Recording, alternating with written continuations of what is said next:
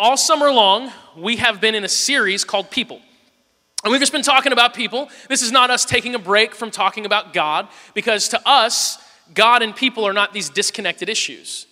In fact, our belief is that God became a person named Jesus, and the fact that our God became one of us shows us how interconnected the ideas of God and people actually are. In fact, it's what we think about people that reveals what we actually think about God.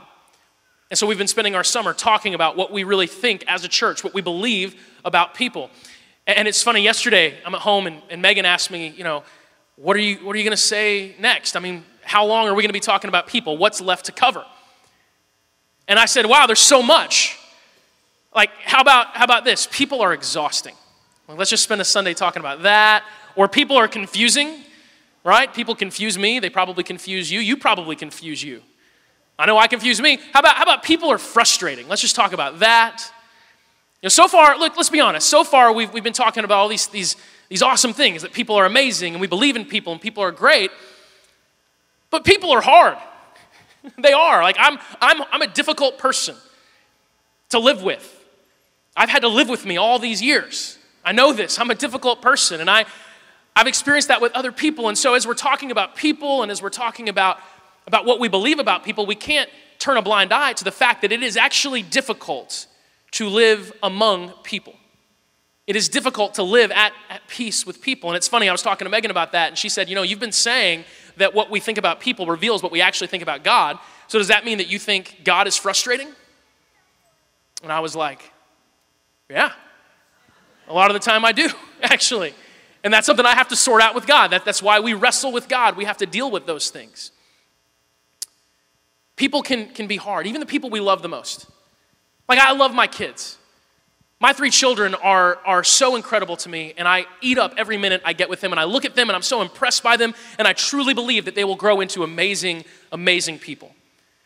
My love for them is intense, but there are still things they do that drive me insane. Like Liam, our oldest, he is the perfect big brother for our family. He is sweet, he is kind, he is serving. He's so good to his siblings. I'm so glad he's the oldest.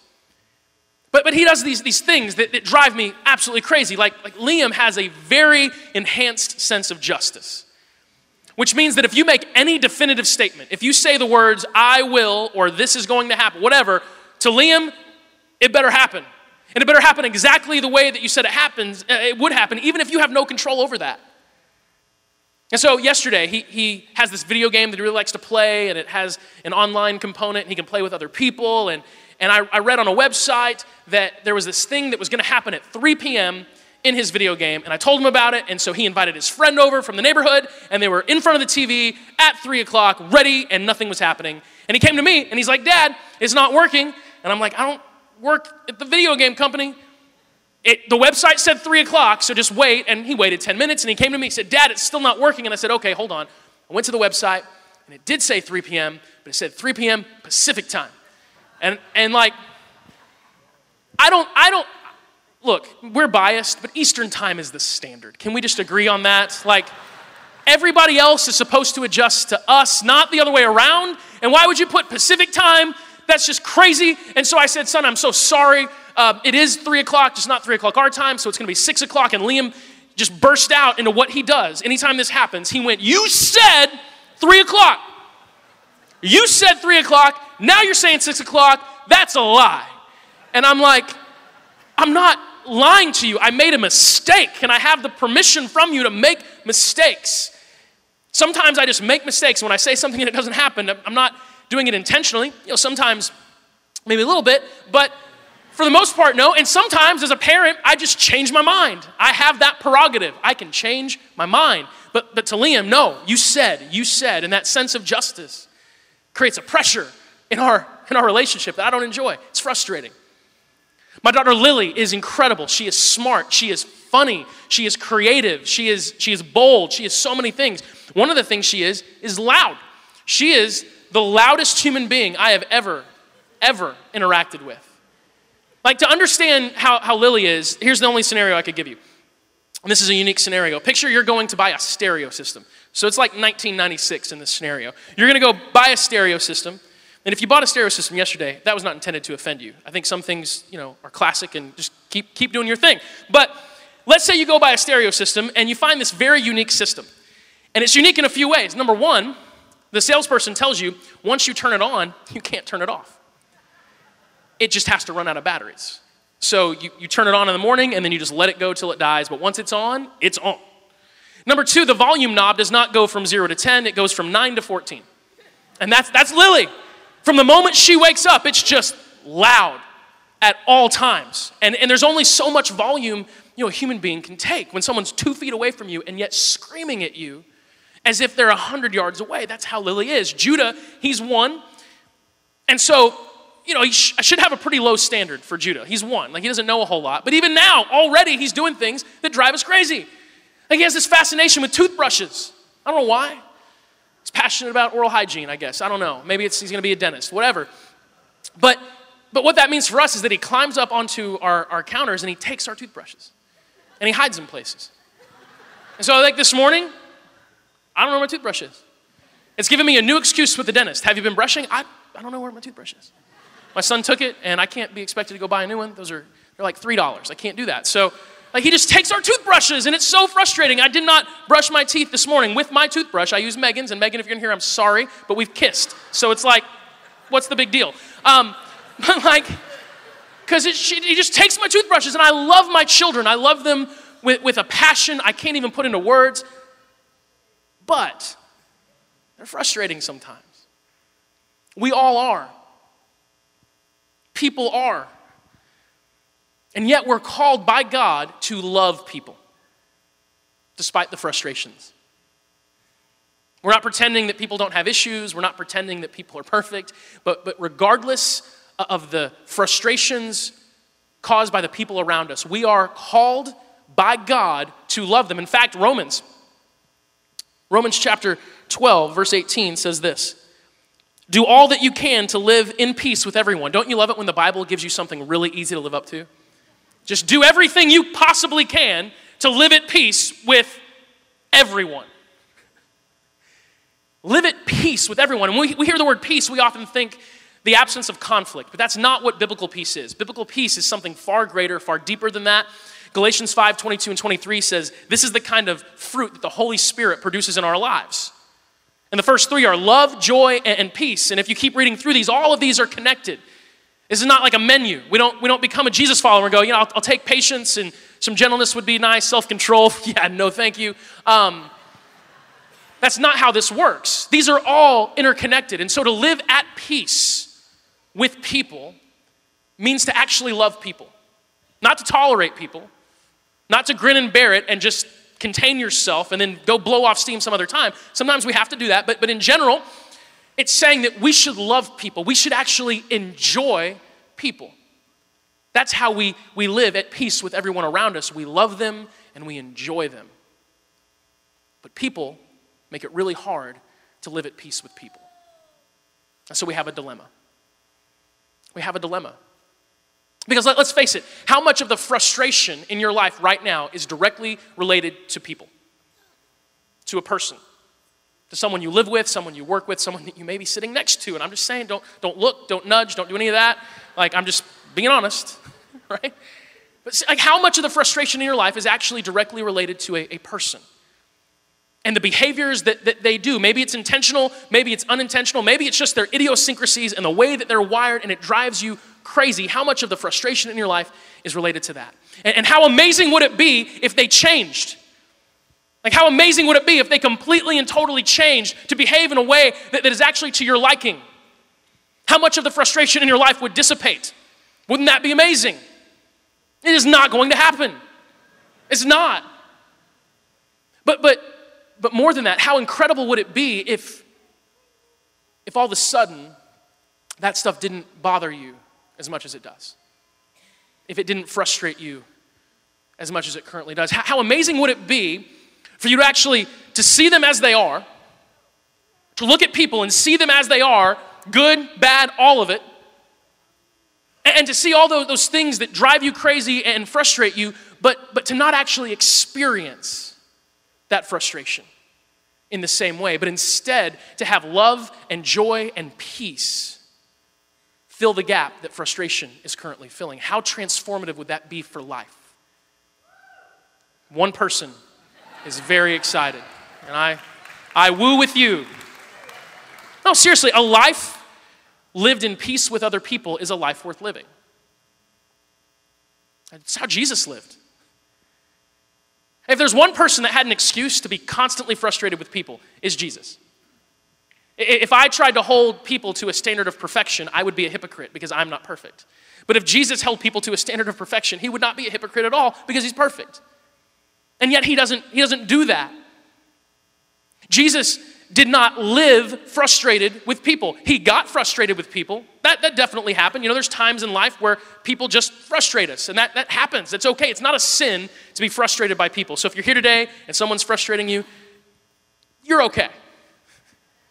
Once Jesus was coming back down from this mountaintop experience with a few of his friends and the disciples. They were helping people that had come to seek healing from Jesus. And Jesus had spent years training these people, teaching them, instructing them.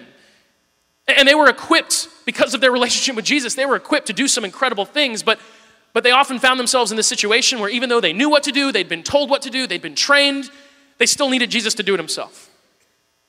We've all had experiences like that. And so Jesus comes down from the mountain and they're like, we don't know what to do. And he's like, what do you mean you don't know what to do? I've told you what to do 100 times. And out of frustration, Jesus says this, you faithless and corrupt people, how long must I be with you? How long must I put up with you? And I think we can all give Jesus a break for saying that. He's like, I'm looking forward to the cross right now because y'all are driving me nuts. There's a difference between being frustrated and living frustrated. And it is one thing to be frustrated, and it's another thing altogether to live frustrated. And Jesus, he got frustrated from time to time. But he did not live in constant frustration. He didn't. You know, if you're in traffic and you hear someone honk their horn at you and you turn around and they're just like raging out in their car, that would not have been Jesus, right? Except in very specific situations, that would not have been Jesus. He didn't live frustrated. And it's not like he only experienced the good in humanity. Jesus experienced the full spectrum of humanity. He experienced the worst. Jesus knows what it feels like to not only be annoyed by people, he knows what it feels like to be deeply hurt by people, to be wounded, to be betrayed. Jesus knows what it feels like to be misunderstood, to be misquoted. Jesus knows what it feels like to be stabbed in the back by a close friend. He knows what it feels like to have someone make a promise to you and not keep it and break it and throw you under the bus and harm you. He knows all of it, and yet his love for people, his joy in people, and the peace that he had toward people never diminished. It's amazing. It's truly amazing to think about the fact that Jesus, on the cross, being tortured and killed by people, still had a heart for the same people. It takes far less to frustrate me. Minuscule things sometimes just drive me over the edge. And yet Jesus could endure the worst that humanity could give and still love people and still have hope for people. In ancient times, if you sent an ambassador, the king sent an ambassador to a group of people and those people killed the ambassador, that was a declaration of war. And so when God sent his son to us and we killed his son, God could have perceived that as a declaration of war from humanity to him. And we could have lived in enmity with God. But Jesus worked on our behalf on the cross. And he asked God to forgive us. Even as we were killing Jesus, he was working on our behalf to bring peace between us and God. I look at Jesus and I think about how much he endured, and still he loved people and he enjoyed people and he delighted in people and he forgave them. And I go, how did he do that? And how could I do that? Could I actually live with that level of love for people?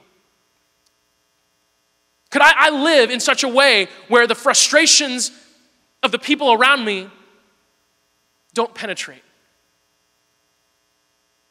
Is that possible? And I believe it is.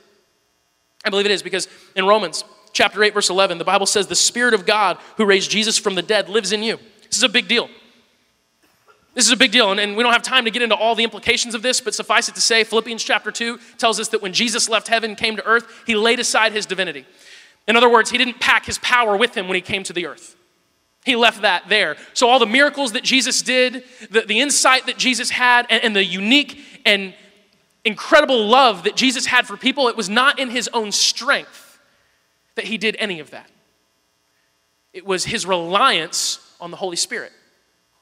That's what Jesus used to do everything he did. And what the Bible teaches us is that that same Spirit lives in us. The same Spirit that Jesus depended on to do everything he did lives in us, makes his home in us whenever we give our lives to Jesus. Like it's crazy. The Spirit of God joins with us to affirm that we are God's children. And so, if the same Spirit is in me that Jesus relied on to love people the way he did and to overcome the frustration that people naturally put off, that means I can live that way. That means I can have that same kind of peace with people that Jesus had through the power of the Holy Spirit. And how amazing would it be to live like that for just a day? You know, practically speaking, there's really three things, three behaviors, three mindsets, whatever you want to use to describe it, that we see this love and this peace that Jesus had with people manifested through. There's three ways this really shows up in his life. Number one, expectation. Jesus had appropriate expectations for people. And how much of the frustration that we deal with regarding people or anything is every bit as much the fault of our expectations as the actual experience that we have. Your expectations influence you more than your actual experiences. Now, I've experienced this so many times in my life. For example, movies are a really easy example. When I was in high school, late high school, early college, the Lord of the Rings movies came out. And those were a really big deal. And I went to see them in the theater, every single one of them, and I loved them. I had not read the Lord of the Rings books. I don't have that kind of time. And so, you know, I went in like a blank canvas, a blank slate. And so I remember walking out of that first movie. Has everyone here seen the Lord of the Rings movies, by the way? Okay, wow, I thought it was a bigger movie than that.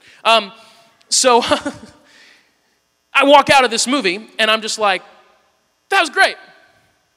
That was worth $12 completely. I was entertained. It was a little long, but, you know, really good. I had friends, though, that read the books, and they were really passionate about it, and they walked out of there being like, that was completely wrong. They got that one character all wrong, and there was another character that was in the book, not even in the movie. I can't believe they left that character out. And I'm sitting there going like, apparently we didn't watch the same movie.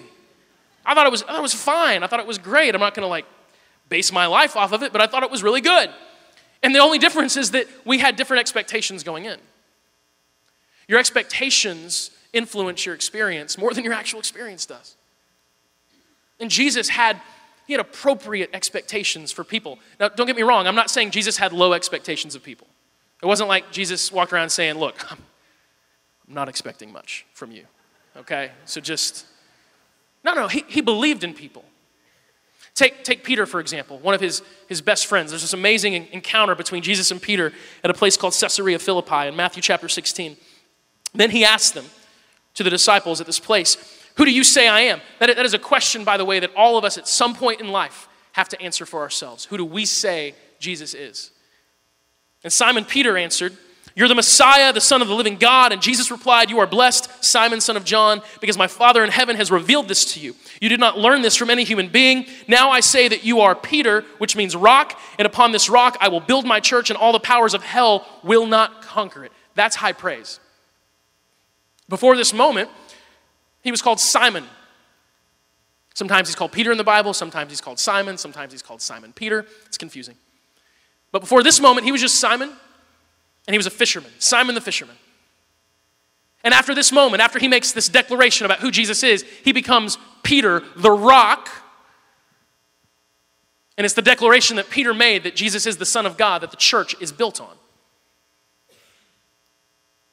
That's amazing. I think we see the opinion that Jesus had of Peter in this encounter. Jesus obviously thought highly of him, but Peter had this way of failing. That's what people do sometimes. And so Jesus believed in Peter, but Peter let Jesus down pretty frequently. No other disciple had higher highs, and no other disciple had lower lows than Peter. The night that Jesus ends up being arrested and taken, he's having supper with his friends, and he's talking about the fact that some things are about to go down, and Peter opens up his mouth. That's what Peter does. And Peter, out loud in front of every single person in the room, says, even if everyone else deserts you, I will never desert you. And that's a bold thing to say in front of your friends. It's not like he pulled Jesus to the side and said, hey, even if those idiots desert you, I'm in. Like he says this, even if all of these guys fail you, not me. And Jesus immediately responds, very next verse, I tell you the truth, Peter, this very night, before the rooster crows, you will deny 3 times that you even know me. And Peter's like, really? I mean, pretty sure that's not going to happen. And then that plays out. Jesus gets arrested. Peter freaks out. Someone associates Peter with Jesus, and he's like, I don't even know who Jesus is. He actually even curses Jesus. And then he abandons Jesus to die a horrible death out of fear, out of cowardice.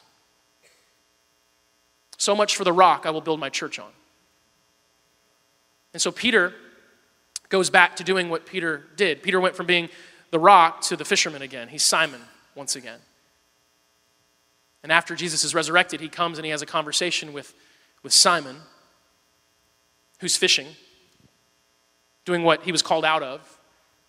And he tells Simon that he's still Peter, that he's not disqualified. And see, it's interesting. Some of us, by the way, need to hear that. You're not disqualified. It's interesting, though, because Peter fell short of Peter's own expectations. Peter's the one who expected him to never deny Jesus. That is not what Jesus expected. So although Peter fell short of his own expectations, he did not fall short of Jesus' expectations, because Jesus did not expect Peter to be anything other than Peter. Jesus does not have unfair expectations for people, and he does not have unfair expectations for you.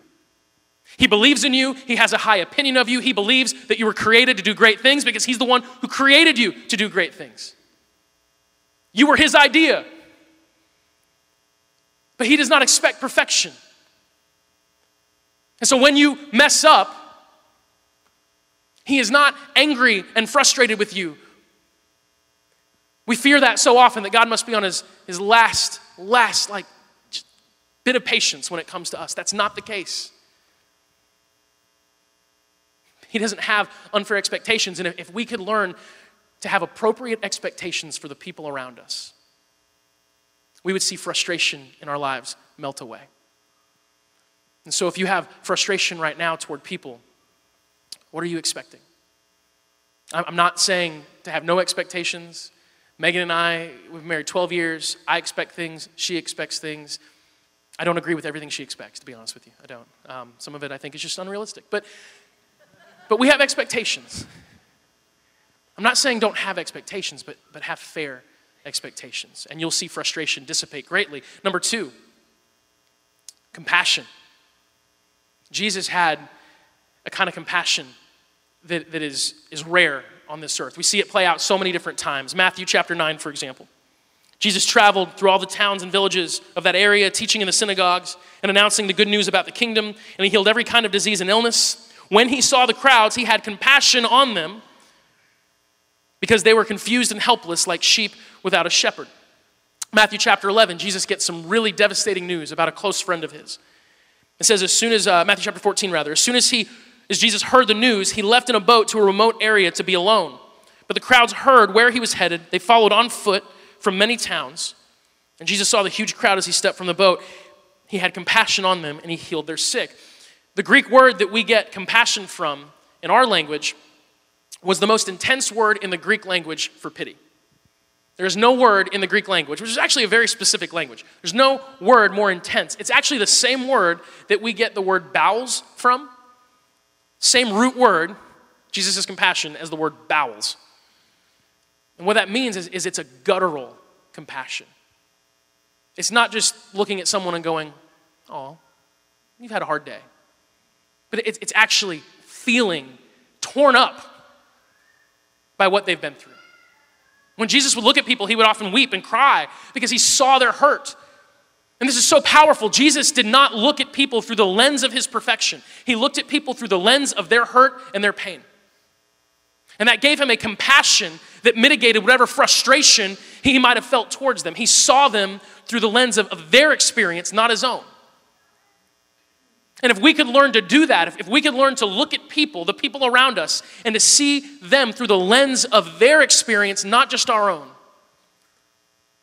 actually feel what they have felt, actually allow ourselves, be vulnerable enough and open enough to feel the pain and the struggle that they feel, our frustration would be a thing of the past.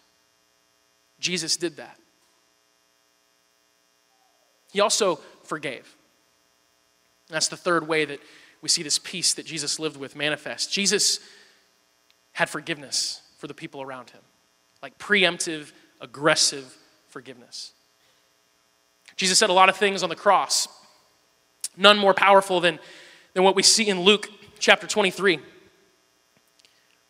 Jesus says, "Father, forgive them, for they don't know what they're doing." It's a powerful thing to think about. Jesus on the cross, dying, beaten, tortured, humiliated, stripped naked, cursed, mocked, nails in his hands and his feet, crown of thorns on his head, and he looks at these people and he says, "Father, forgive them, for they do not know what they're doing." He's having compassion for their ignorance, and he's asking God to forgive them.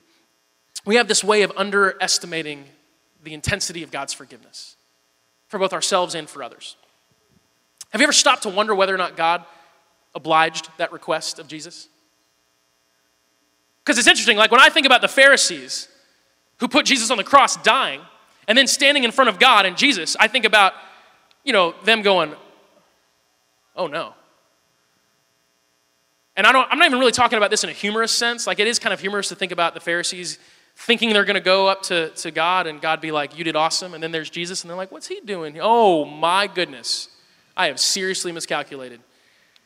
But that's what they actually would feel is terror. Because there is God in all his majesty and all his power. And there is the Son of God. There is Jesus, who the Bible says has been given all authority in heaven and on earth. He is at the right hand of God. He is the name above all names. He is the King of kings. And to stand in front of that I don't even want to think about it. I get chills just even thinking about it. And when I picture that, it's hard for me to actually picture God saying, "I forgive you for killing my son." But Jesus asked God to forgive him. So just picture a scenario where the Pharisee stands there in front of God and he's like, "What have I done?" And God looks at him and says, "I forgive you." And he's like, "Why?" And the Father just says, "Because Jesus asked me to." Now, I'm not saying that's how it plays out. I'm not God, I don't know, and this is important. There's a difference between a cool thought and theology. There's a difference between that's an interesting thing to think about and something that we can actually build an idea about God from. I'm just saying it's an interesting thought that God the Father actually agreed to forgive because Jesus asked. What I definitely know is that my inability to actually picture God forgiving these men shows how vastly I underestimate the forgiveness of God. Once Peter, Jesus' friend, we've talked about Peter a good bit, came to him, this is Matthew 18, and said, "Lord, how often shall my brother sin against me and I forgive him? Up to 7 times? And just so you know, the tradition at that time was 3.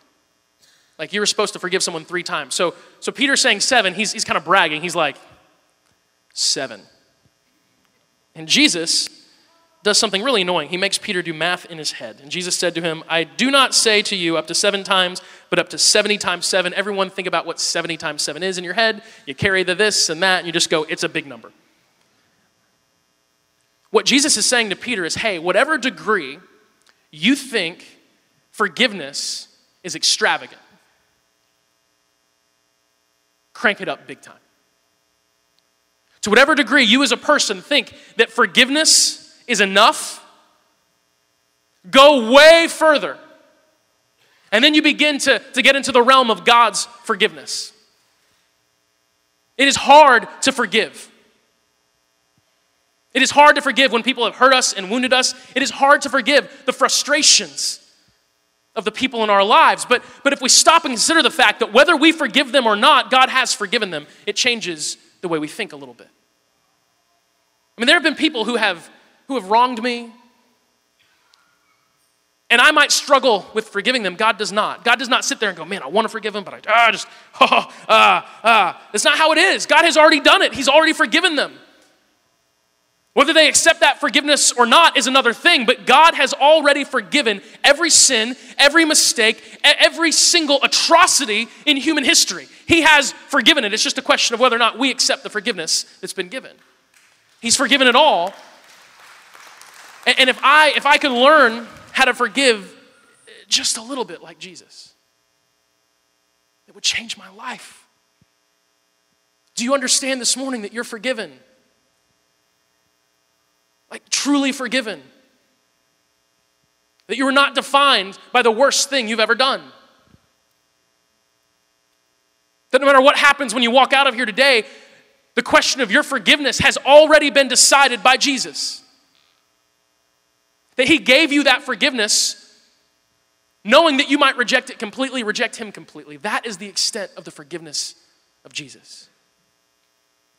If you want to live at peace with people, and actually learn to love people and enjoy people regardless of how frustrating they are, regardless of what they do, practice forgiveness like that. Forgive them 70 times 7. Figure out what that number is when you leave here and then do that. And then when you get past that number, then talk to God and be like, all right, I'm done. You got to step in from here. Expectations, compassion, and forgiveness. You master those things, you master life. You live with joy. You live with peace for the people around you. You live with peace for the person that you are. And worship team, you guys can come up and we're going to finish up.